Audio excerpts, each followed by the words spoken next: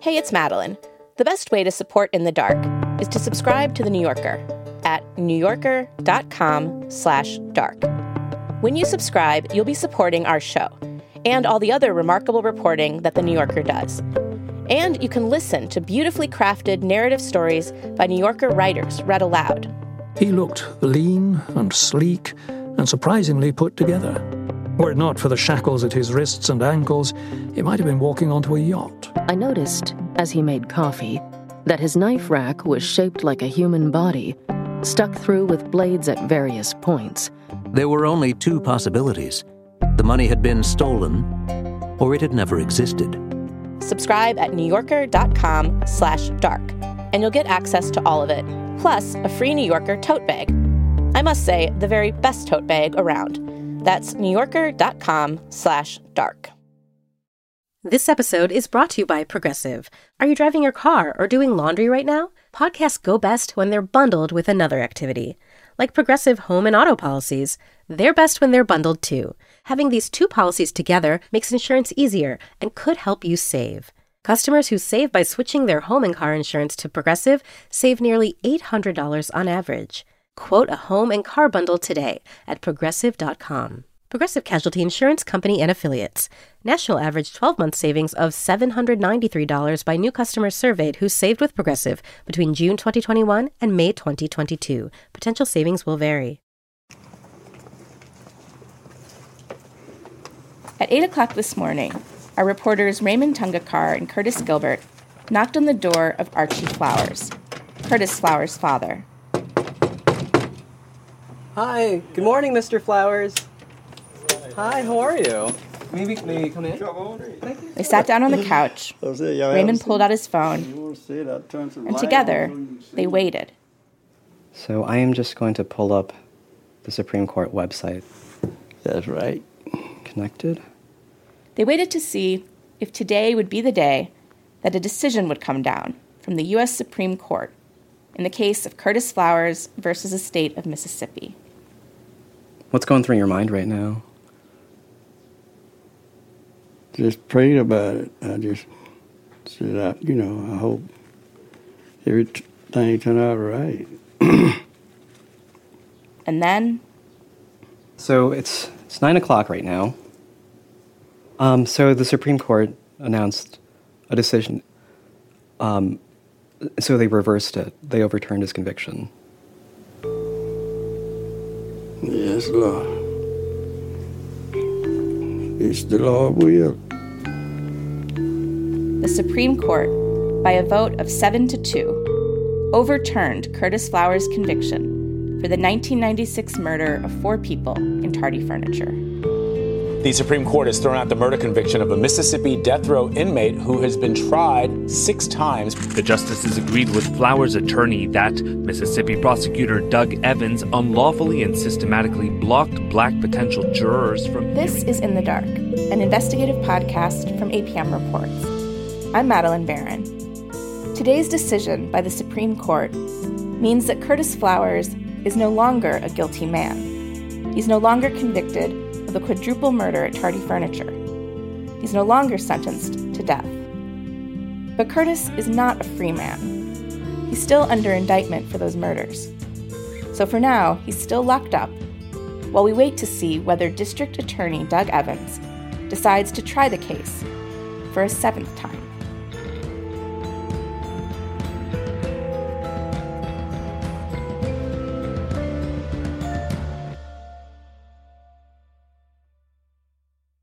It's a good day. Hallelujah. We called up Sherry Lynn Johnson. She's one of Curtis's lawyers. She was the one who argued his case in front of the Supreme Court back in March. You know, this is a case of gross injustice, and whether you're an imprisoned inmate or whether you're a regular citizen, this is an injustice that touches the heart, and that the Supreme Court would step out and try to right that injustice, I think, is encouraging to everyone. Not everyone felt that way. Our reporter Raymond stopped by the house of Mary Catherine Briscoe. Hello, Mrs. Briscoe? She's the mother of Carmen Rigby, one of the people who was killed at Tardy Furniture. We thought it was over. We thought it was the end.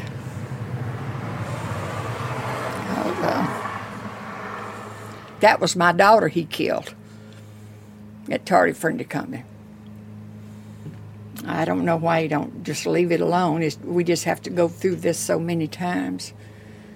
And I'm just about not able to do it. I'm 90 years old. My son told me this morning, said, just don't think about it, and you cannot attend another trial.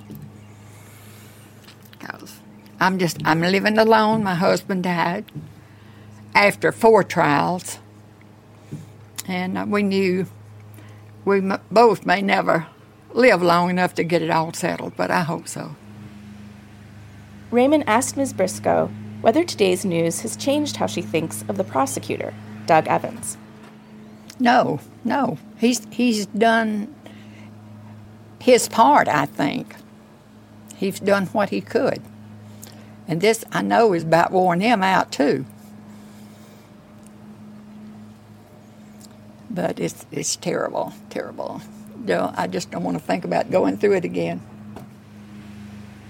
Ms. Briscoe told Raymond that she feels sorry for the families on both sides of the case, the families of the victims and Curtis's family. But the way she looks at it, the person at fault here is Curtis Flowers for bringing up these issues in the first place. I don't know why they just keep on and on with it. I don't understand that. Because we was trying to forget everything and settle down the rest of our lives. So I can't understand why he can't do the same.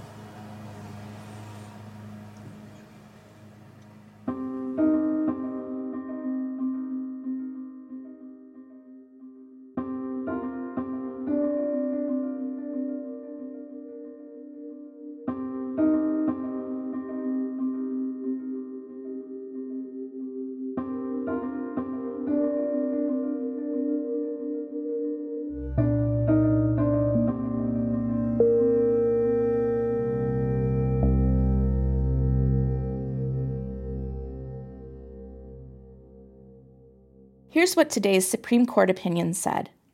The majority opinion was written by the newest justice on the court, one of the conservative justices, Justice Brett Kavanaugh. He was joined by the 4 liberal justices and 2 of his fellow conservatives, Justice Samuel Alito and Chief Justice John Roberts. The question the Supreme Court was looking at was whether DA Doug Evans had violated the U.S. Constitution by striking black people from the jury because of their race, because they're black. It's called a Batson violation. And in his opinion, Justice Kavanaugh said that's exactly what happened. Justice Kavanaugh focused on a black prospective juror named Carolyn Wright. DA Doug Evans had struck Carolyn Wright from the jury. But Evans said he didn't do it because she was black. He had other reasons. Justice Kavanaugh went through each of DA Doug Evans' stated reasons for striking Carolyn Wright from the jury, and he knocked them down one by one. Like, for example, Doug Evans had said he struck Carolyn Wright because she knew a lot of witnesses in the case. But Justice Kavanaugh pointed out that there were 3 white prospective jurors who also knew a lot of witnesses, and Doug Evans barely questioned them about their relationships. And Kavanaugh said the evidence of discrimination didn't stop with Carolyn Wright, this one juror in Curtis's most recent trial. It extended through the entire Flowers case, in trial after trial. Curtis has always been tried by an all-white or mostly white jury, and the reason for that, the Supreme Court found, is because the state struck nearly every black prospective juror it could. The way Justice Kavanaugh saw it, this seemed deliberate. He wrote, quote, "The state's relentless, determined effort to rid the jury of black individuals strongly suggests that the state wanted to try Flowers before a jury with as few black jurors as possible, and ideally before an all-white jury." Justice Kavanaugh wrote, quote, "We cannot ignore that history. We cannot take that history out of the case." And so Justice Kavanaugh and 6 other justices voted to reverse Curtis Flowers' conviction. The decision that the court handed down today was a narrow one. The court could have decided to do something really big in the Flowers decision, something that would have affected lots of cases, something that could have made it easier for other defendants to prove that there was racial discrimination in jury selection in their cases. The court could have even gotten rid of peremptory strikes altogether, although no one really expected them to do that. Instead, the way the court crafted the decision didn't do much, according to the experts we spoke with, to scare future prosecutors away from discriminating against African Americans in jury selection. This is a law professor at Washington University named Dan Epps. It's great, for Mr. Flowers, provides relief for him. But yeah, I don't think that this is going to eliminate this practice. Justice Clarence Thomas wrote the dissent. It was almost as long as the majority opinion, 42 pages. Justice Thomas didn't just attack the arguments of Curtis's lawyer. He attacked the court's previous ruling in the landmark case, Batson, that set up the rules for proving racial discrimination in jury selection. Justice Thomas called Batson, quote, a windfall to a convicted criminal. Justice Thomas also attacked his fellow justices for taking the case in the first place. Perhaps, he said, the court took Curtis's case because it had received a fair amount of media attention. And that, in Justice Thomas's eyes, is not a good thing. He wrote, citing another court case, quote, the media often seeks to titillate rather than to educate and inform. Justice Thomas closed his dissent by saying, quote, if the court's opinion today has a redeeming quality, it is this. The state is perfectly free to convict Curtis Flowers again.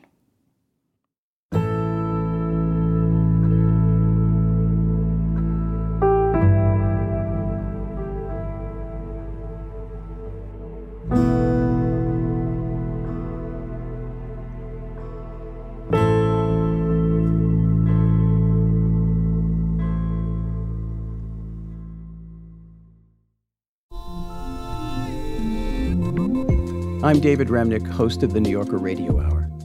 There's nothing like finding a story you can really sink into that lets you tune out the noise and focus on what matters. In print or here on the podcast, the New Yorker brings you thoughtfulness and depth and even humor that you can't find anywhere else. So please join me every week for the New Yorker Radio Hour, wherever you listen to podcasts.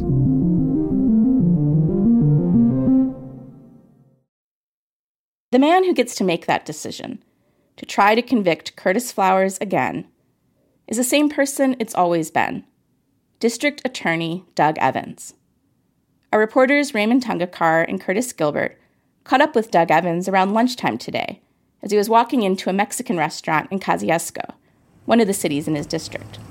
I was wondering if you'd just have a couple minutes to talk to us about the Supreme Court. Not right now, because I hadn't even read the opinion. But you're aware that it's been overturned? I am, but I have not seen it. Doug Evans said he hasn't changed his mind about whether Curtis Flowers committed the murders. No question about his guilt. There never has been. But he said he would wait until he read the Supreme Court's decision before deciding whether to try the case again, for a seventh time. The U.S. Supreme Court's decision today marked the third time that a court had found Doug Evans violated the Constitution in the Flowers case by intentionally striking black people from the jury because of their race. The last thing I just had to ask you was that 3 different courts, including the U.S. Supreme Court, have essentially found you violated the Constitution by excluding black jurors from the Flowers trials, and I was wondering if they're going to change anything about the way you prosecute cases in the future, do you think, as a result of that? I've never struck anybody other than from comments that they made about that I felt like they could not be fair and impartial. And that's all I can tell you on that. But why have courts repeatedly found otherwise? Courts have also repeatedly found a lot of the things. Courts are just like me and you. Everybody's got opinions.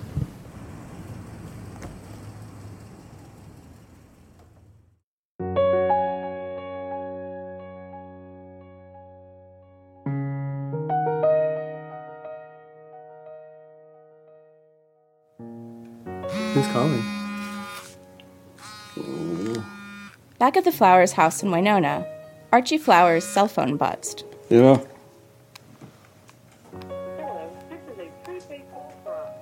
It was Curtis, calling from Parchman Prison. Hey, what you got going on? Yeah, well, it's probably all over town by now.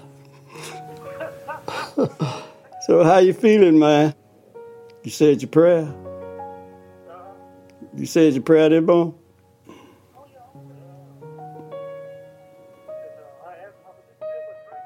Love you too, and I'll see you in the funny paper. Okay. Thank you for using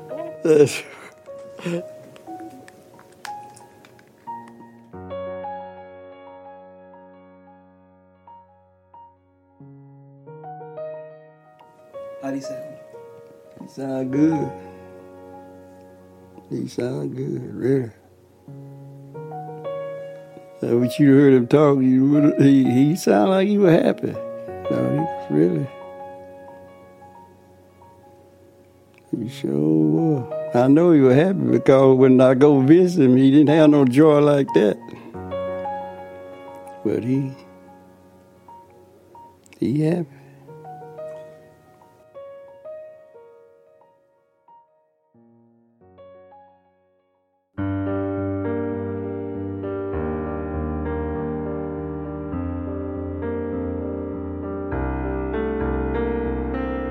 So now Archie and Curtis are waiting to see what happens next.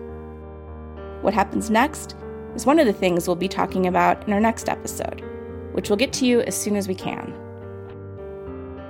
In the Dark is reported and produced by me, Madeline Barron, senior producer Samara Freemark, producer Natalie Jablonski, associate producer Raymond Tungakar, and reporters Parker Yesko and Will Kraft. In the Dark is edited by Catherine Winter. Web editors are Dave Mann and Andy Cruz. The editor-in-chief of APM Reports is Chris Worthington.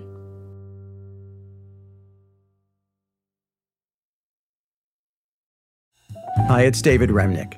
If you're enjoying this podcast, you might enjoy even more of what The New Yorker has to offer. Becoming a subscriber gives you unlimited access to The New Yorker, including Pulitzer Prize-winning reporting, insightful cultural commentary, and fiction and poetry.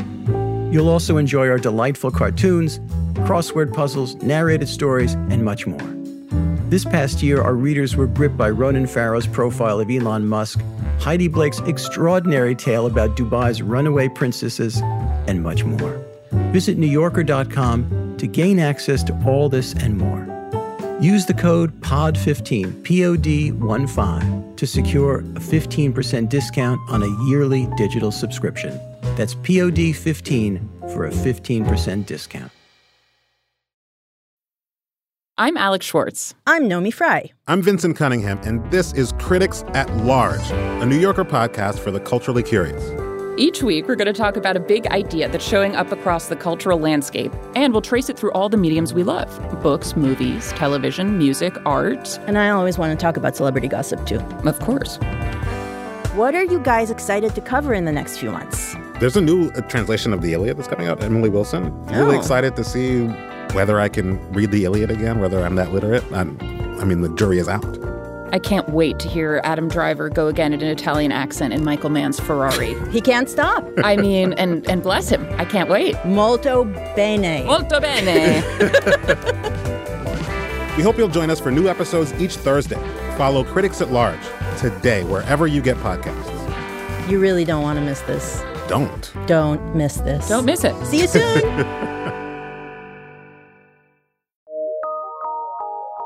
From PRX.